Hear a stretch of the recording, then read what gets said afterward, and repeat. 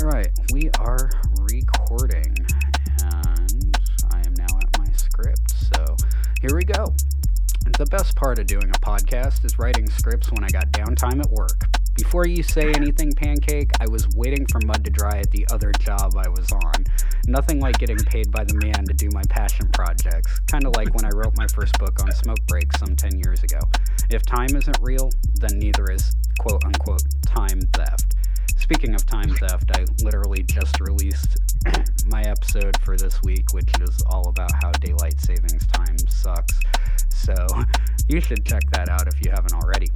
Welcome to Red Leg Revolution, a show about community. Today we're talking about unions, the history of these institutions, the need for them, and why business unions aren't as preferred as solidarity models. We'll also be talking a bit about the industrial workers of the world. Our guest today is Pancake. Yes, Comrade Pancake, known in less intimate circles as Jason.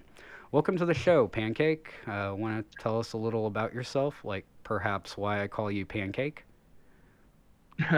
Sure. So I guess we can start with that. So I earned the name Comrade Pancake because we were doing OT. We were hosting OT 101 and making breakfast for everybody who was in attendance, which was like 20 32 or so, people, including me, who 32, wasn't technically like attending, but I was still organizing it. So yeah, 32 people. 32 people, and just for breakfast we did pancakes, and I made some bomb ass pancakes for breakfast. Yes, Was it indeed. breakfast or was it dinner? No, it was breakfast. In fact, so I was helping organize that training and doing a lot of legwork, and I did cooking for like five of the six meals that we had, and we were having a party, a social on Saturday night, and I went inside to like start cooking pancakes, and Pancake and a few other comrades were already in there on it cooking pancakes, and I'm like, well, I want to help. And they were like, all right, we'll sit in the corner and entertain us, which was pretty easy because I'd been drinking pretty heavily and I might have taken allegedly some substances. So it was enjoyable. But yes, now Pancake is known as Pancake. I literally have him in my phone as Pancake. All right, buddy. So I have Pancake on for a few reasons. One, just so I can have a guest named Pancake. Two, because Pancake is a dear friend of mine. And three, he's also an active union member and organizer. So he's basically the closest I get to a local expert on this show. You feel flattered? I do feel flattered. I don't know. We'll see if I earn that flattery though. Well, I'll tell you, you've got more time and well, you're better qualified for this subject than a lot of the organizers that we both know, just because well, we'll get into it, but you know the difference between a business union and a industrial union. So, And intimately, speaking of, you ready to talk about unions?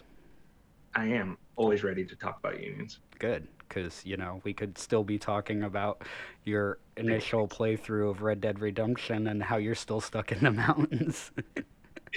That's right. So my playthrough is through the not even through the intro. Yeah, that's why I'm like, fuck it. If you're only playing for half hour or so, then you need to get an online character.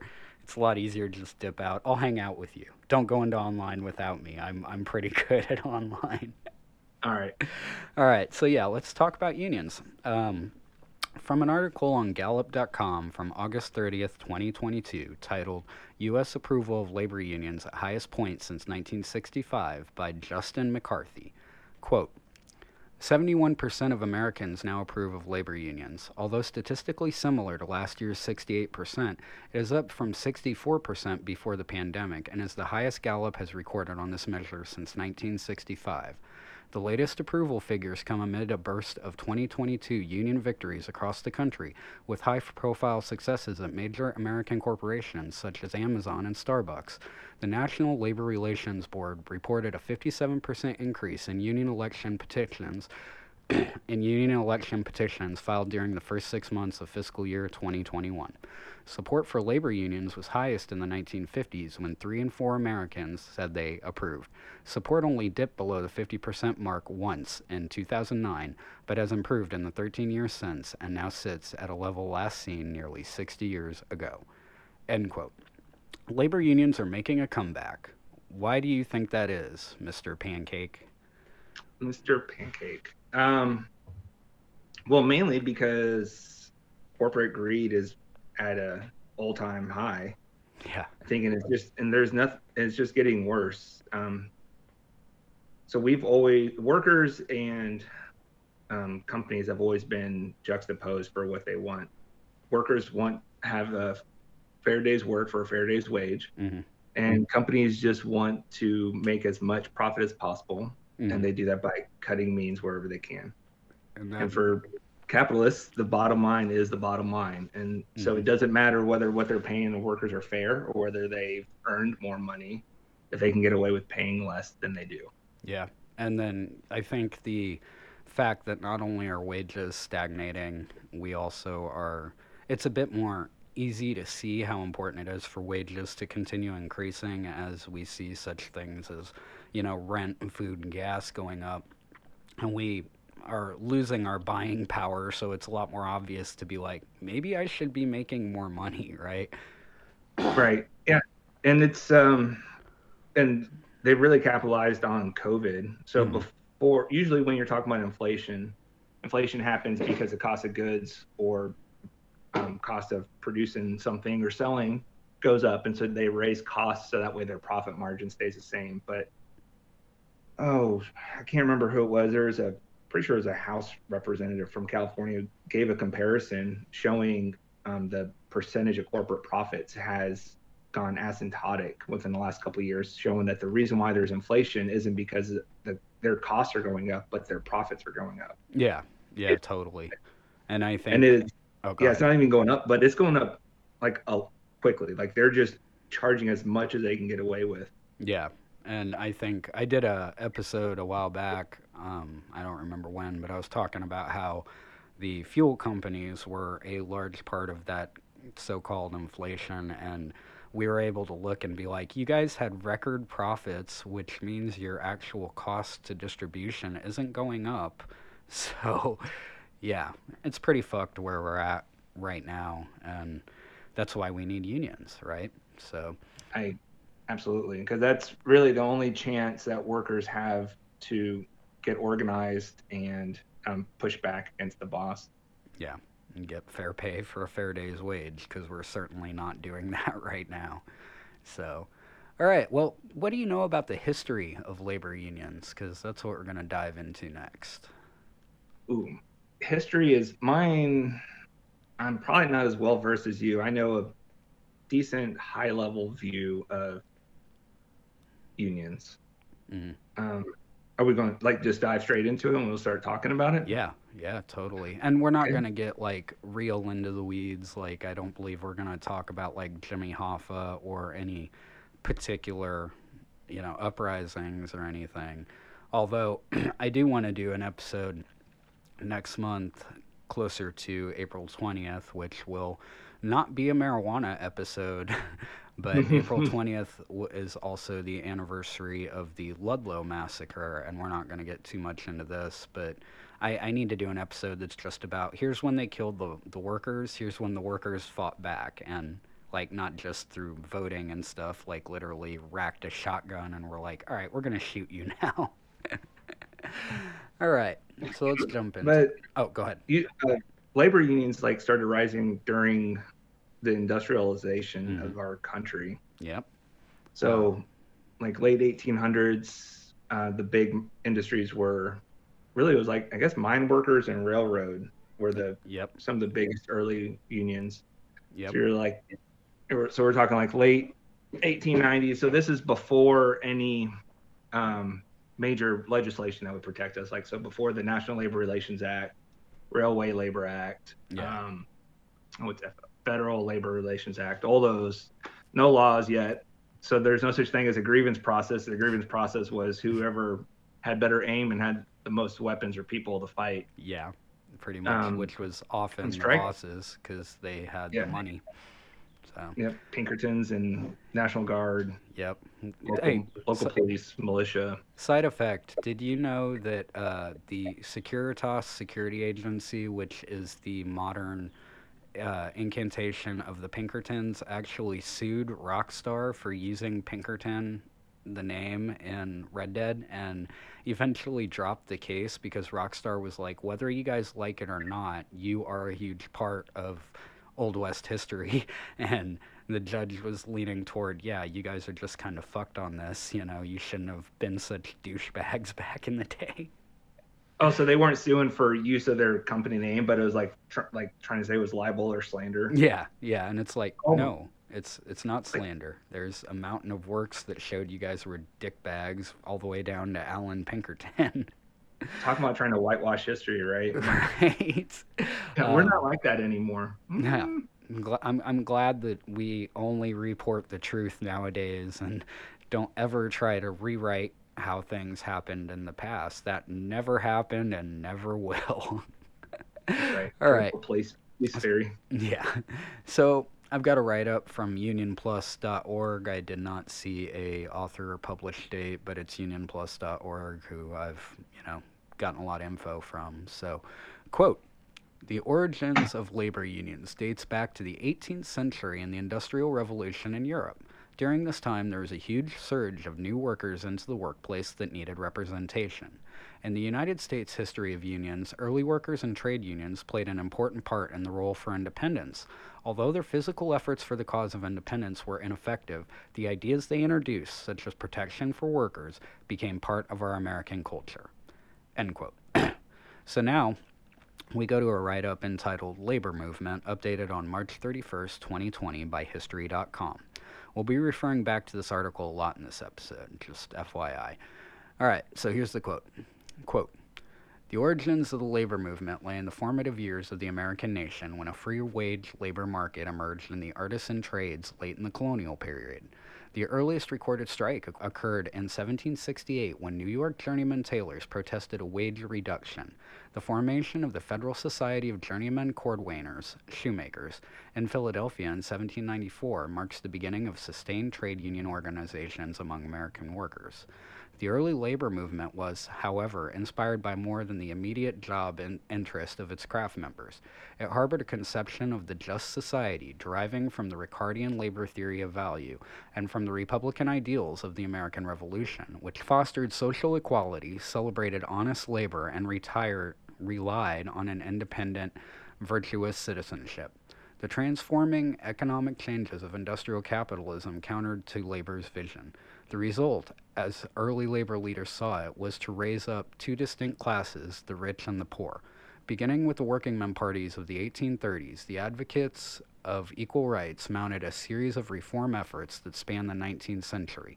Most notable were the National Labor Union, launched in 1866, and the Knights of Labor, which reached its zenith in the mid 1880s. So, yeah, do you know anything about the Knights of Labor?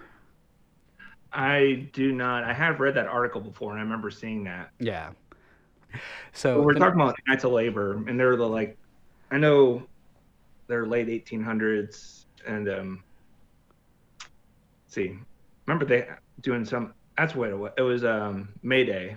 yes. I just remember research and stuff on that. Yes, and that's where I first came across them in general. They were big backers of that and did a lot of the organizing around the original Labor Day, which, of course, regular listeners will know. I've done a couple of specials about May Day, and you should go back and check those out if you want to learn more about real Labor Day and then fake Labor Day.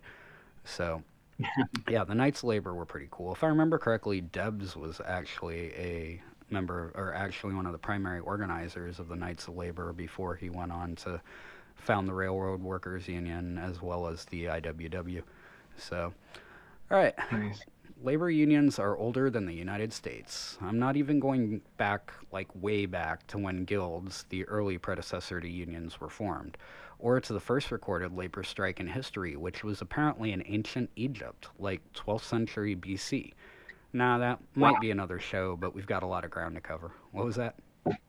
Oh, I had zero idea that it went back that far. I honestly didn't either. Like, I feel like somebody said something about that at some point, but I never did the research. But then when I was pulling through this, I came across that when I first started my research and was like, oh, I need to narrow this scope. I don't want to try to cover, 2,000 years of labor history. Right. So, the idea that workers deserve a fair shake is almost as old as the concept of money. Throughout centuries, we've seen the balance of power tilt this way and that, and sometimes favoring the workers, but usually favoring the bosses. And every step is a cobblestone in the path of organized labor. So, how would you define organized labor? Just as a general concept, I would say when workers are acting in concert or acting together to for a common good or for common workplace wages and working conditions. Yeah, that works. That's right. Organized labor is when workers band together to enact power in the workplace. Now, this is where we're going to start getting into the weeds here. So, up to now, we've been talking about unions as a whole, right? Well, now we're Right. going to divide them into two categories to kind of understand the differences. We'll do a little contrast. So, what if you don't want to tell us, that's cool. I've got it in the script. But how would you describe the difference between a business union and an industrial union? Uh, well, business unions, phew, how to put it, because it's one of those things like you just know versus trying to put into words. Yeah. Um, Business unions are usually they're organized around a specific type of craft. So Mm-hmm. like plumbers, electricians, and then they also their main focus is organizing workplaces to collect dues and to have some type of harmonious relationship with their employer Mm-hmm. to further the purposes. So like it's they're not solely looking out for the workers. They're usually having some kind of deal struck Yeah. to make a balance. Mm-hmm. So it's almost as if they exist more for business than for the workers. That's how I always took it. Yep. I guess yeah. Cool. I would agree with So that. to further illustrate what you said, that's a great definition, but we'll do a little example, a little thought experiment here and demonstrate it. So close your eyes. Imagine you got a grocery store. I mean, you don't have to do this, Pancake, because you just gave us the definition. But listeners at home, close your eyes. Imagine a grocery store. Let's call it, I don't know, food and stuff. It's a mid-level grocery store, has its own in-house butcher, a bakery, and a small store-owned coffee shop. A business union would organize the stores by trade. What exactly does each department do? The butchers would be in a meat cutter union, the bakers would be in a bakery union, the baristas in yet another, coffee makers, I guess. The cashiers and bag boys would be in yet another union, and so on and so forth. Everybody would be in a different union except for managers who are not allowed in unions. So, this is advantageous for management, especially in a world without class solidarity. Say the baggers have a labor issue. Let's say they had their wages reduced. This doesn't ostentatiously affect everyone else as their contracts aren't being attacked, and thus there's no incentive for the bakers to stand up and take the risk for the baggers. After all, the bakers are going home with a full paycheck. This model allows the bosses to play both sides against each other and reassure the boss's dominance in the workplace. A solidarity model, or an industrial union, would organize the employees of food and stuff by their shared employment location. Instead of having a baker's union, a butcher's union, etc., you would just have the food and stuff union that negotiated on behalf of all workers at that location. So, yeah, we're about 20 minutes in. So, I need to throw some ads in here. I made some new ads over the weekend and I hope you guys enjoy them. But when we go to ads on my show, I ask everybody to plug something, and it doesn't have to be a group. It doesn't have to be personal projects. It could be a thing. It could be a concept. I plugged Standard Time for my last episode. So if you could give a free shout out or commercial to anything or anyone in the world, Pancake, what would you plug? God, just putting me on the. What would I plug if I had to plug something? Yes, because you do. I have to plug something. Well, Yes. shit, I don't know. Usually it'd be the IBEW, but I don't feel like this would be the episode to plug in. Yeah, probably don't take this to your next, board meeting. No shit. Yeah. Especially like, hey, here's how business unions suck. By the way, Exactly. join the IBEW. Right. I don't know, man. My favorite podcast is like a very leftist podcast, and they did like a whole mini series about how the police suck. And then for a while, they were getting sponsored by the Washington State Highway Patrol, and that's even more ludicrous because somebody paid for that ad time. Um, yeah, I guess maybe I would plug Labor Notes. I think Okay. that'd be a good Yeah. organization to plug for this. That's a very good one. Labor Notes is an awesome resource. In fact, I went to the store earlier and was wearing my Troublemakers Union beanie with the little slingshot. All right. So I am going to plug Pancakes because they gave Pancake his name. So, all right. Plug. Here's. Oh, Oh, so we could plug anything. Huh? yeah, literally anything. Oh, okay. Yeah, I would plug Labor Notes because I like them. They have a lot of free online trainings that would help you, whether you're in a union or not, to help make your workplace better or help make your union better and take control and Hell give it back yeah. to the workers and not from the bosses. And you know how a great way to help organize your workplace is to have a pancake breakfast. So this episode brought to you by Labor Notes and Pancakes. We'll be right back. Here's some ads. Hey y'all, capitalism sucks, but Benavie Farms and Nursery is part of my community. Benavie Farms and Nursery is Kansas City's local sustainable nursery whose main focus is saving our little buzzing comrades, the bees. Bees are a primary pollinator for the world's food supply, and their species are declining at a rapid pace due to destruction of their native habitats. Benavie Farms and Nursery realize the importance of not only growing your own food, but also saving the bees. At Benavie Farms, they specialize in perennials, pollinators, and produce, so you can support a community initiative, plant a garden, and save the bees all at the same time. We talk a lot about food security on my show, and the first step is growing your own food for yourself and your community, and you can do that while saving our pollinators. The staff at Benavie Farms are knowledgeable, friendly, helpful, and inclusive, and can't wait to help you start or expand your garden this spring. To learn more about a sustainable no-till urban farm, go to benaviefarms.com or find Benavie Farms on Facebook. Bob was just a normal suburban guy trying to make ends meet until one day everything began to change. I guess I'll log into Facebook. That looks like a fun meme page. It came for him without a warning. He had no idea what dwells deep in the swamps. Hey, they also just give away seeds and stickers. It had him hooked, and he didn't even realize it. Well, produce is getting expensive, and I've always thought about starting a garden. The beast from Florida is coming, with one goal. Hey, and I could give the extra vegetables away too. Anarchy. Well, maybe it's just best if we all help each other. Coming to a post office box near you. The Skunk Ape Liberation Union.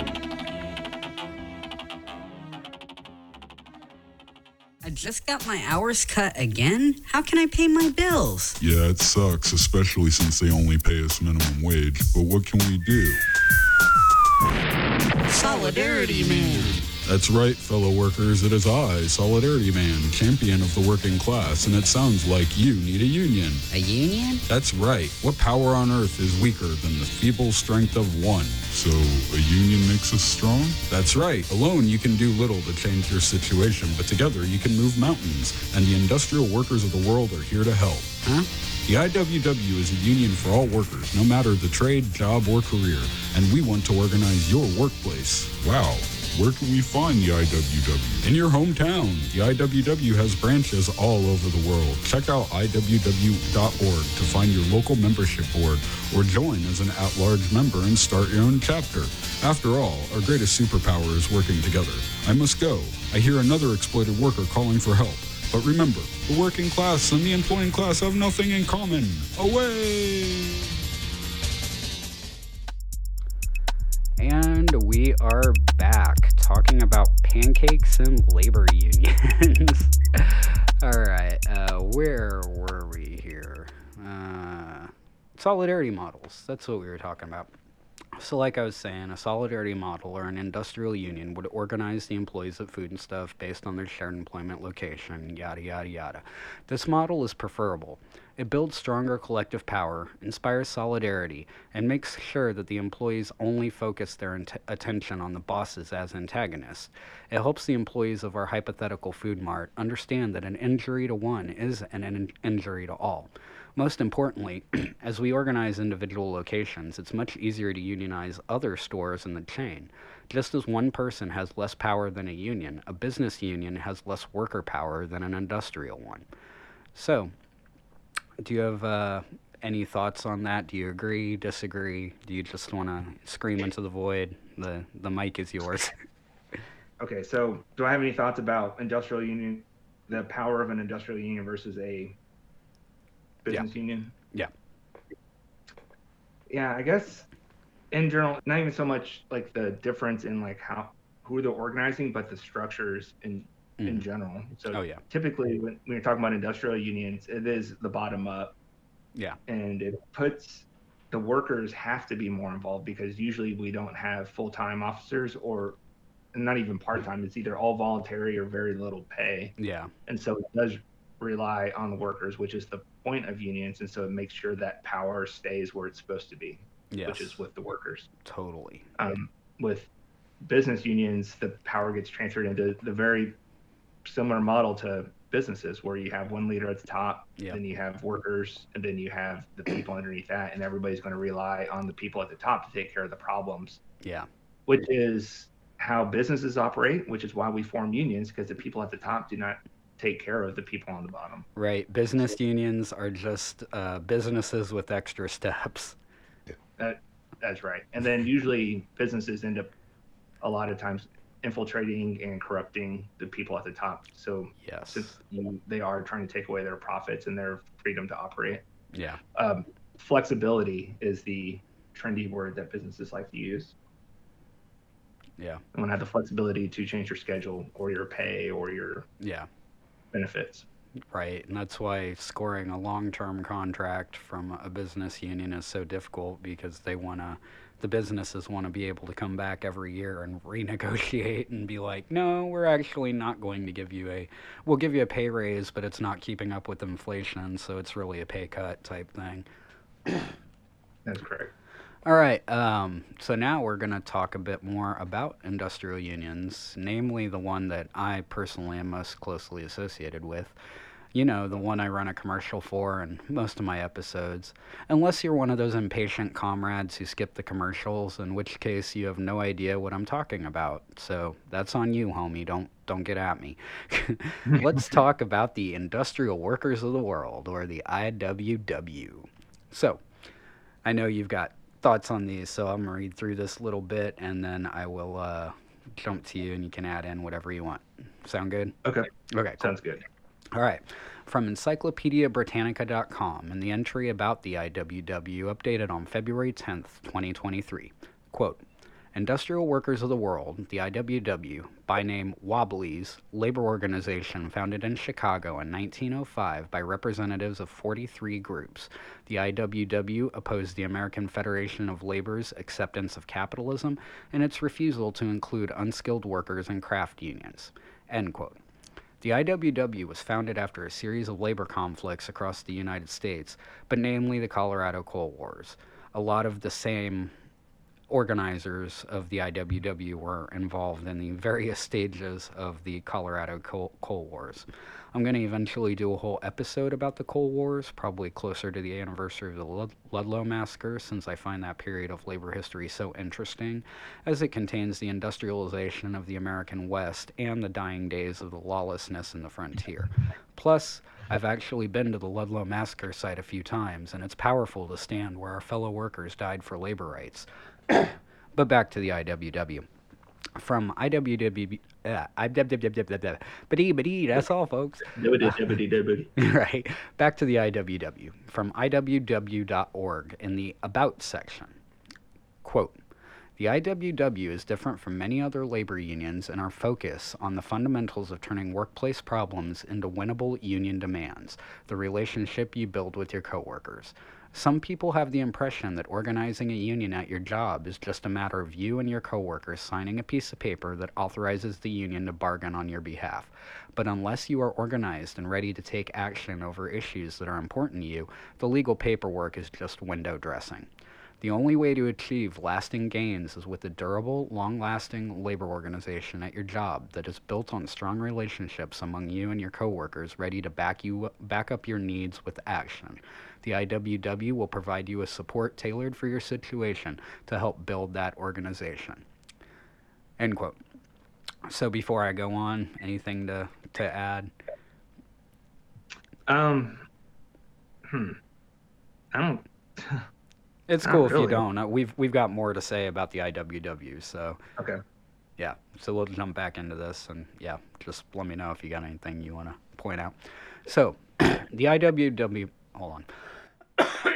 Fuck. Had a frog in my throat since we started this. Okay. The IWW believes in a few different things that business unions believe. First and foremost is the entry from the original preamble to the IWW Constitution states, quote, "The working class and the employing class have nothing in common. There can be no peace so long as hunger and want are found among millions of the working people, and the few, who make up the employing class, have all the good things of life. Between these two classes, a struggle must go on until the workers of the world, organized as a class, take possession of the means of production, abolish the wage system, and live in harmony with the earth." End quote. Ooh. You can tell I'm wobbly because reading that gave me shivers. All right. So business unions believe in capitalism. The IWW does not. The IWW works to destroy the wage system, and its actions are planned with that in mind. Your run-of-the-mill business union doesn't have a vested interest in destroying the wage system, as a business union is exactly that, a business. So, anything to add yet? Yeah, so I can tell you, since I'm also a member of the IBEW, that, for instance, in their constitution, our constitution, some of the objects at the beginning, and I'll just pick out a couple to show the difference. So the objects of the International Brotherhood of Electrical Workers. So one of them is to cultivate feelings of friendship among those of our industry, to settle all disputes between employers and employees by arbitration if possible. So we'll stop right there. So their main way to solve things is through arbitration, which is a pseudo court style. Yeah. So no talk about direct action, no talk about taking things into our own hands, Yeah. no talk about stopping work stoppages. It's about just talking things out. Yeah, so that there's one in here I was looking for, but well, to build on that, we're going to talk a little bit more about my days with the UBC, but when I was unemployed in 2019, we had a informational picket going on at a location in the plaza because a St. Louis contractor was not paying Kansas City wage for the work they were doing down there. So I volunteered to go. They offered to give us a $50 per diem. I denied taking the money because it was the right thing to do, to just show up. I didn't have anything better to do. And I did what I do at protests. I showed up with my guitar and a drum. And I'm standing on the street corner playing, union songs. And not 10 minutes later, me and the 5 other guys are jamming, and 10 minutes later, a car full of BAs pull up, and that's business agents for you non-trade people, and they're like, "Yeah, maybe put the guitar away." And I'm like, "But aren't we here to make noise?" And they're like, "Yeah, but not that kind of noise." And I was like, "Wait, what? What are we even doing here if we're not trying to..." And I mean, again, I've been an activist for 20 years. I spent most of my life on street corners yelling about one thing or another. The whole purpose of standing on street corners is to get attention. So I thought it through and was like, oh, because this isn't an actual power play on behalf of the union. This is still within the scope of their business relationship with this company, and they don't want to offend this company that's technically a union signatory, even though they're doing scabby shit, right? Yeah. Right. Yeah. business unions. So, That's right. why The other we're one I was oh, thinking go of, ahead. they Yeah. talk about promoting harmonious relationships or maintaining a harmonious relationship between the employer and the union. Um, and so typically that's looked at similar to what you're talking about is even though it says maintain harmonious relationship, you always assume you have that. So even if they're doing scabby shit, you you by default are not supposed to upset the bosses. Yes, totally. Even when while they're upsetting your workers, your brothers, your sisters, your comrades, fellow workers. Yeah. And we're going to actually touch a bit later on that. So put a pin in that, but definitely keep that thought in your back pocket because it's going to come up and be relevant here soon.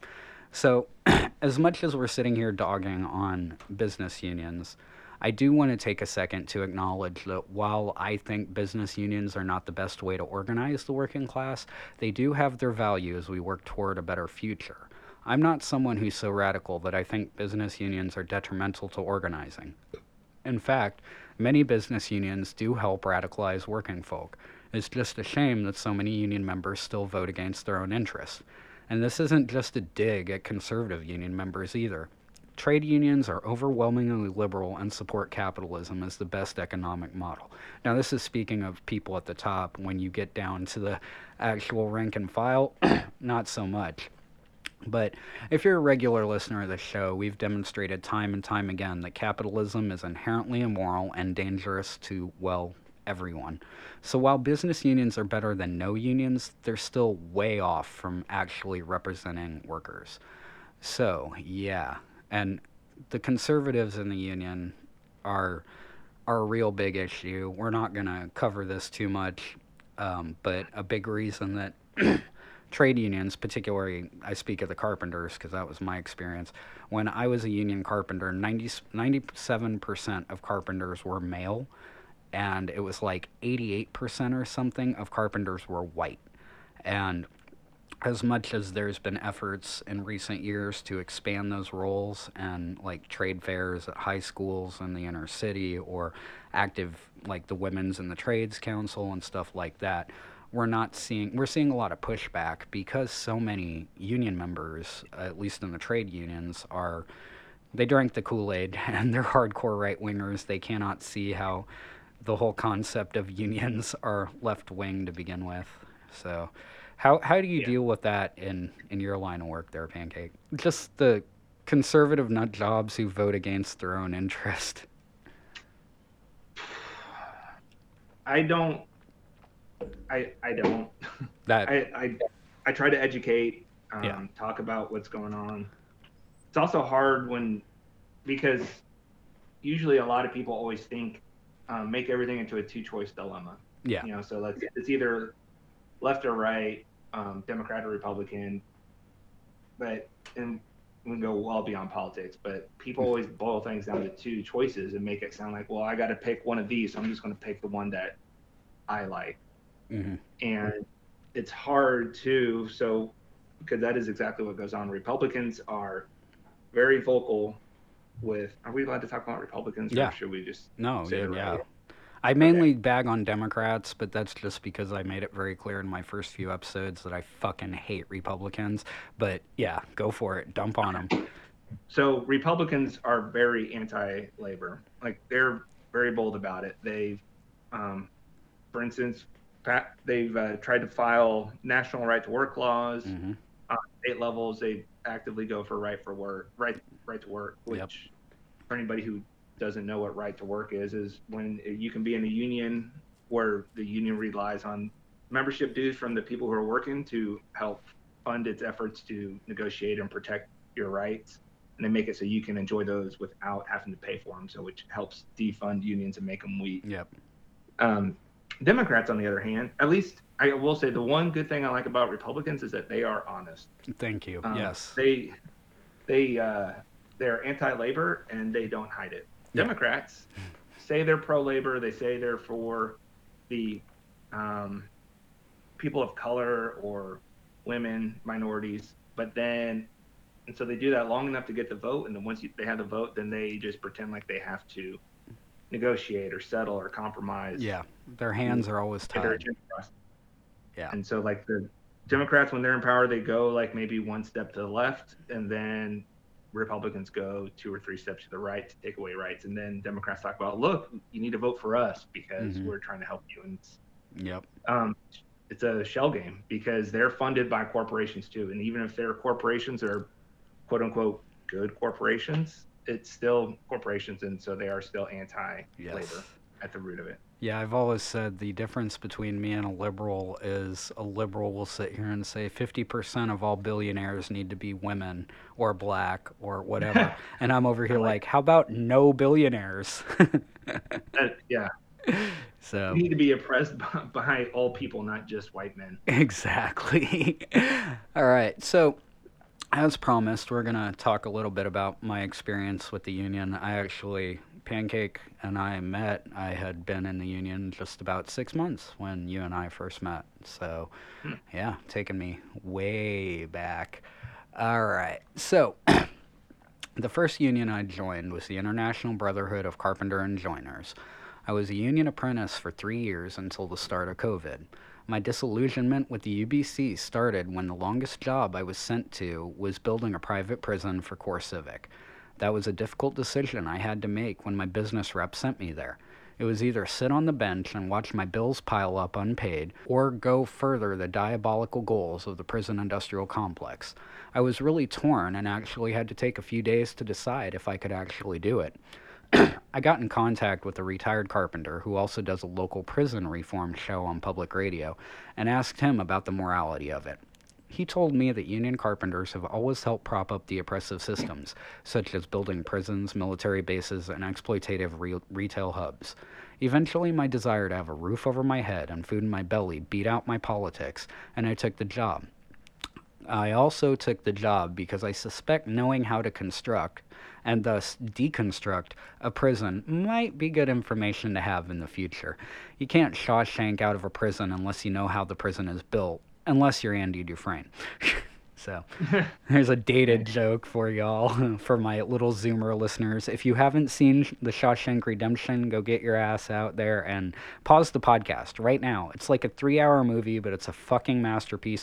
Go watch The Shawshank Redemption. Come back when you're done. That's your homework. All right. Right.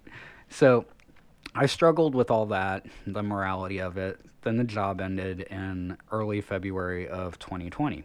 Within a week, I was sent to build luxury condos for retirees. Again, this was in early 2020, so it took about a week for me to catch COVID as there weren't yet restrictions put in place.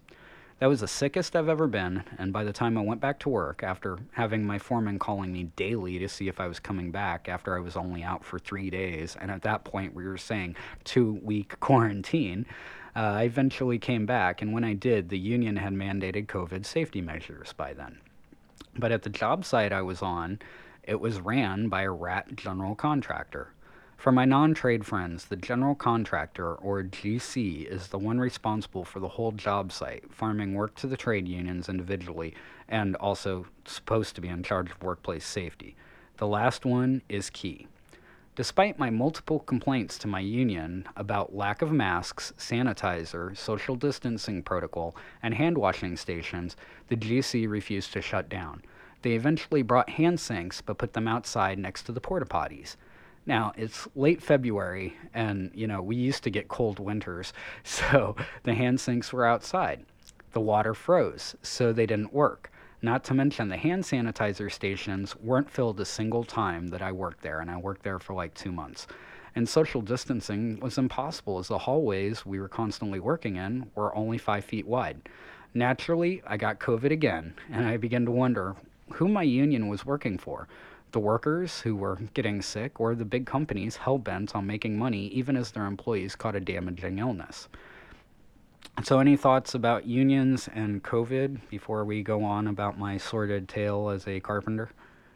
So I would probably say that our experiences were slightly different. I don't work construction, so I came up through generation. So I worked at a power plant, which by design, those also make it harder to be union because when you're construction, you're working out of the hall itself as a hiring hall. And so you can see yourself as a union member first. And then whatever contract you're working for is temporary. Yeah. When we work at Generation, you hire in with a company that just happens to be represented by a union. Yeah. But they ended up taking COVID, from what we saw, at least on the electrical side, they took COVID seriously enough to make it look like they care. So all the measures that were cost effective and didn't affect bottom line were typically implemented.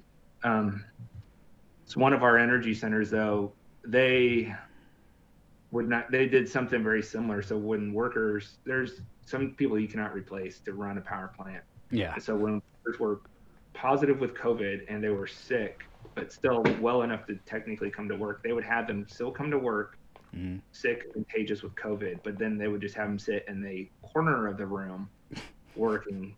And so that way they could say they were social distanced or isolated from healthy workers. I almost think that that's more disgusting to me than what I went through. I mean, because and it really shows where your priorities lie. Right? Yeah. So,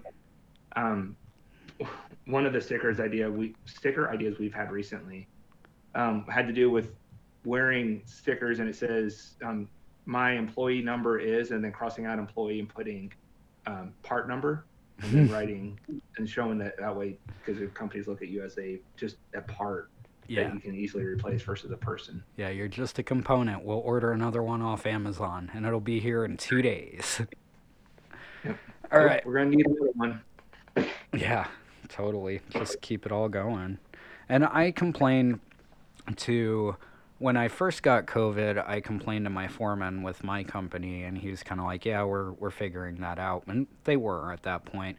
And then after I came back, and particularly after I heard all the guys talking about how, it's a hoax and all this, because again, primarily conservatives, and I was like, okay, even if they enact, and enforce decent protocols, these guys aren't ever going to follow them, like masks were always down. People were still coming right up on me to talk to me. And I'm just like, I just got back from being sick for 2 weeks. Leave me the fuck alone. Stay away. Wear your damn mask, So if the UBC had, go ahead. Oh, I was going to say, it reminds me of some stories. So I wore masks longer than most of our tradespeople that we represented, because it's a sign of masculinity on how willing you are to expose yourself to harm. Yeah. Apparently.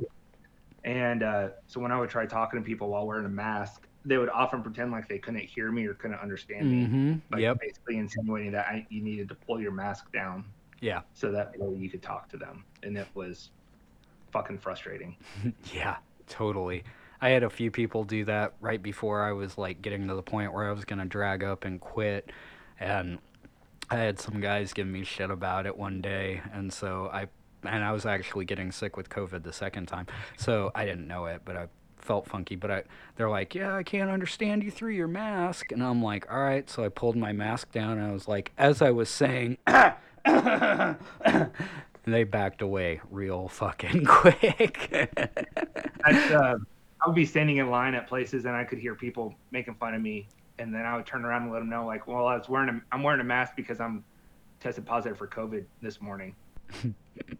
And then I wasn't, but then they would back up and get pissed that I'm out. And I said, well, if it's fake, like, why do you care? Yeah, right. It's all a hoax. You can't get sick. You can't die from it. It's just a cold. Yeah.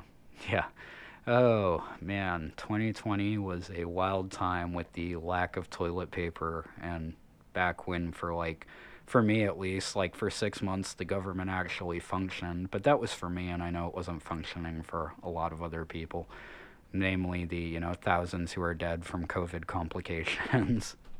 Yeah. So, speaking of 2020, what else major happened in 2020? It seems to me like there was some sort of major social upheaval in the summer of 2020. I don't know. What are you talking about? A little bit of rioting, or not rioting. Let me go back. A little bit of now I can't even think of the word. Uprising is a good word. Thank you. Yeah, I don't know why. That's what I've got in the script. And you know what? Sometimes people who are doing uprisings can have a little riot as a treat.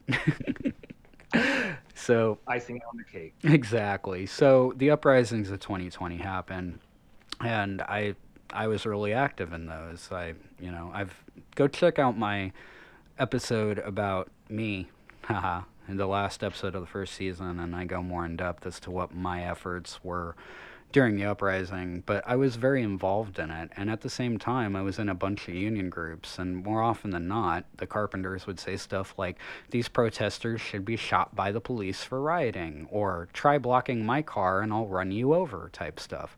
I realized that if these people knew I was a leftist activist, they wouldn't watch out for my safety on the job site.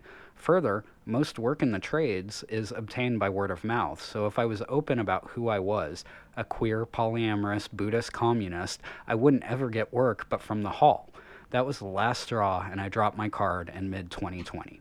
So, yeah, I remember doing that. And I remember one of my friends who knew I was a union activist um, I was mentioned that I was in the union in some Facebook post, and I was like, actually, I dropped my card. And she's like, why the hell would you drop your card?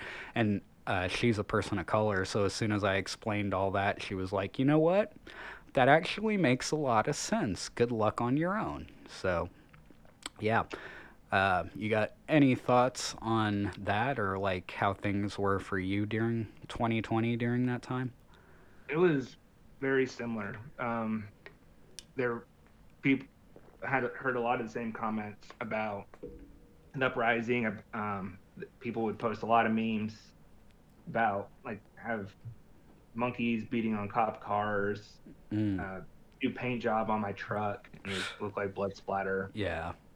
Um, and though while I am more open because I typically throw my safety to the wind, caution to the wind, and Yeah. so, but yeah, so people will make those comments around me, no one's trying to piss me off and get me riled up, Yeah. and it's frustrating because those kind of uprisings are exactly how we got our rights. In fact, Yes. when we were talking earlier, the 8-hour workday was won by a general strike of hundreds of Mm-hmm. thousands of workers. Yep. You would what they would probably say, I can't believe those lazy people are wanting to work less. Like, how are we going to support this country on 8 hours a day? Right.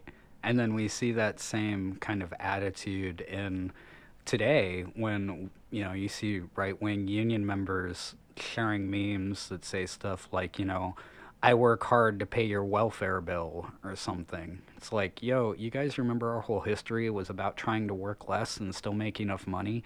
Like, these things aren't mutually exclusive. Like, you can help other people and help yourself. Just find a moral center or something.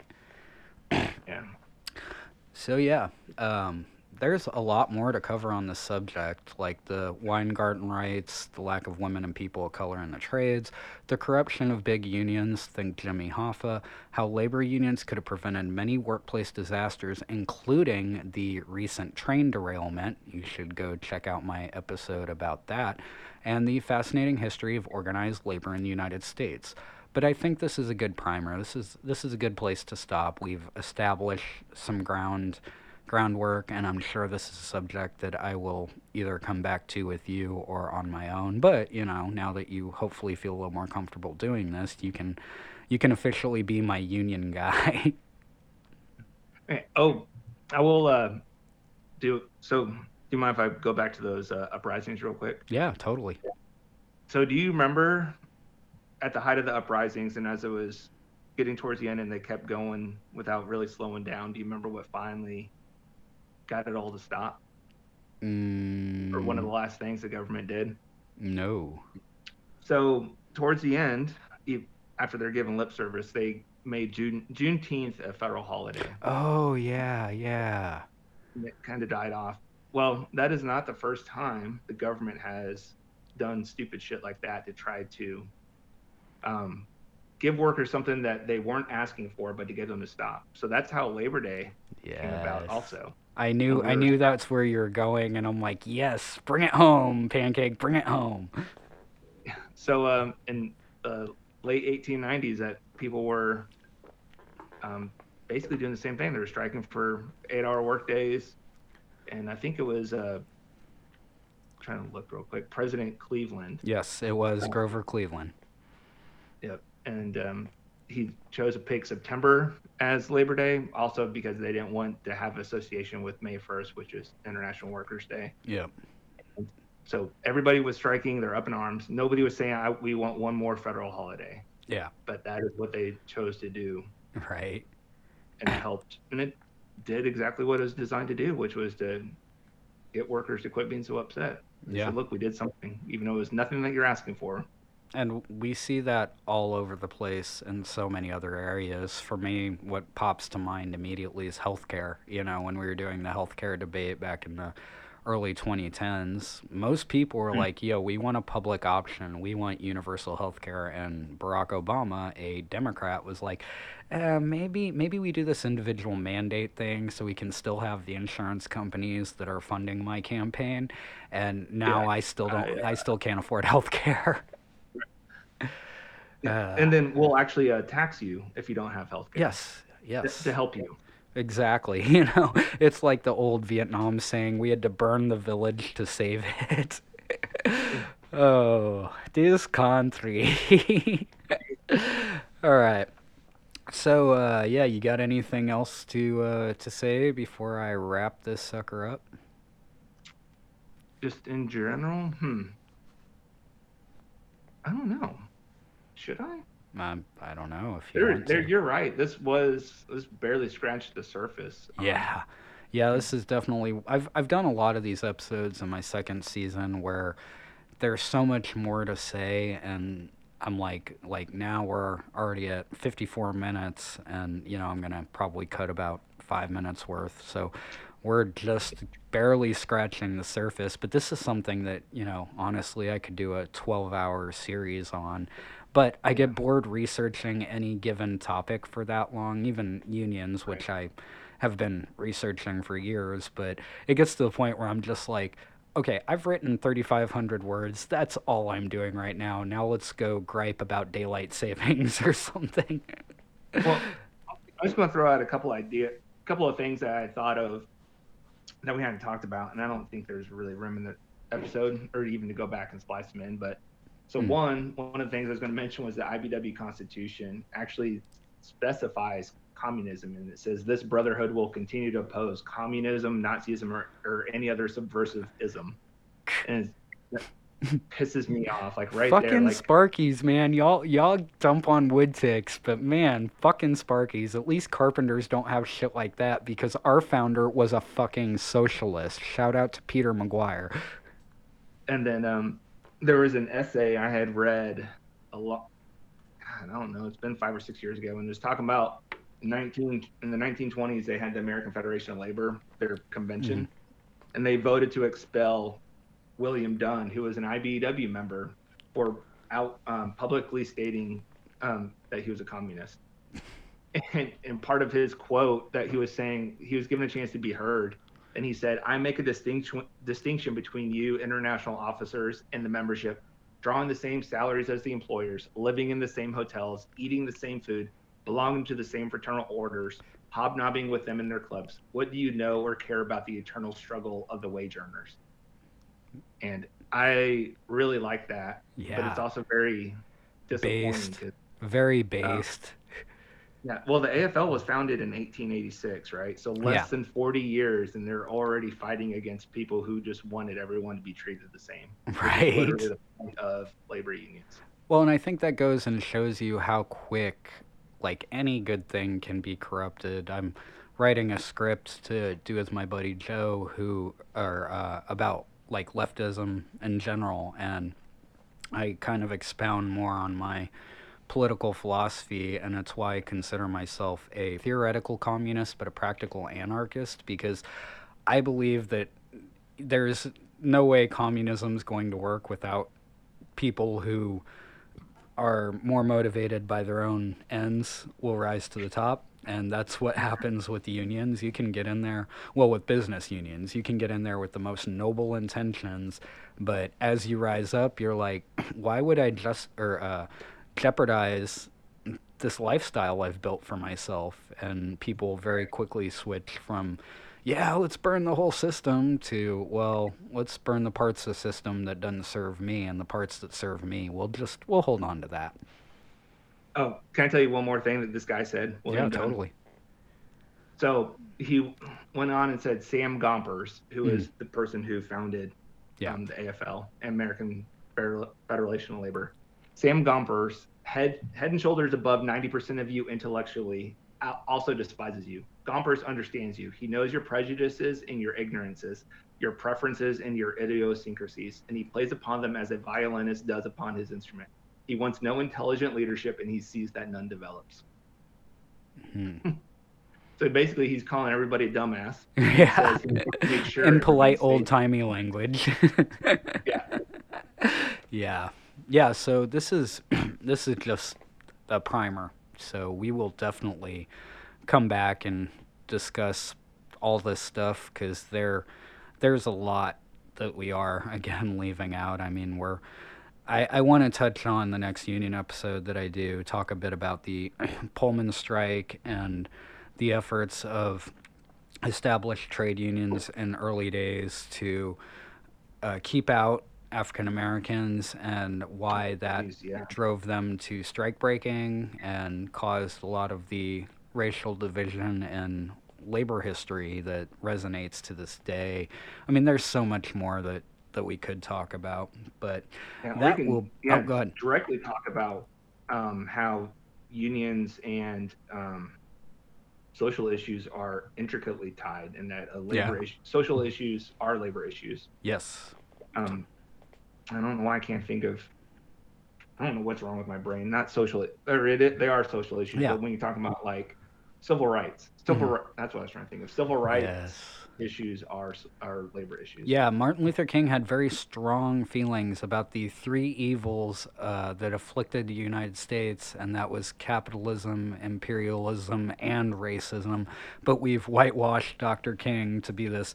All he talked about was racism, and a big part of his issues with racism were economic issues. In fact, when Dr. King got assassinated, he was organizing a multicultural, multiracial garbage workers union in Memphis when he got killed. But we don't hear about that aspect, it's just the I have a dream guy who wasn't radical at all.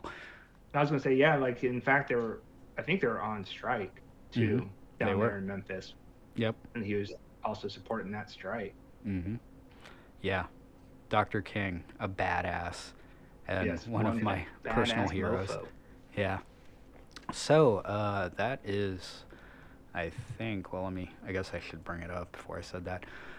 That's pretty much what I have for a script outside of, so listeners, join a union if you're not already part of one, either the one at your workplace or the IWW. If you don't have a union, work to start one. The IWW can help, because an injury to one is an injury to all, and our only hope is each other. So, normally we do pluggables at the end too, where people plug their social media or their personal projects or whatever. So you can plug whatever you want. You can plug ice cream, or you can plug labor notes or the IWW or whatever the fuck you want to plug. So I would again second, make sure you get involved and get organized. And if you don't have a local labor union or industrial union, to reach out to somebody who knows, because knowledge is power. And so the system is not set up to be worker friendly or to try to help you know your rights. So please reach out to people, Chuck or myself. I know for me specifically, I know a decent amount of labor law, and I'll be more than happy to help you navigate that and earn your rights that you deserve in the workplace. Yeah. Mutual aid for the win. That's right. So, anything else? I don't think so. What about you? What are you plugging? Oh, I plug this show at the end. I remind people. In fact, now is a great time to do it. To remind people, you can find me on social media, Red Leg Revolution on Facebook, Red Leg Pod on Twitter. I am on Reddit at Red Leg Pod. You can help financially support the show by becoming a subscriber at redleg / just look me up on Anchor or wherever you get your podcast, and there's probably a hyperlink back to where it goes. Subscribers get early access to episodes, one subscriber exclusive episode a month, and again, I'm eventually going to get video up so you guys can see all the faux Italian hand gestures I do while I'm recording these. And yeah, that I think is all that I have to plug. So I guess we are out of here. You should go join a union, motherfuckers. Yeah. Absolutely, 100%. Totally.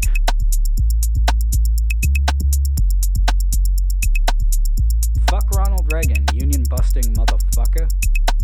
So Fuck Ronald Reagan and started the downward spiral of American labor. yes, go to hell, Reagan, and I hope you're enjoying your time there.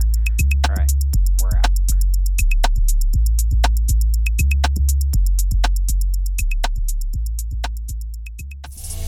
This has been a production of 419 Media.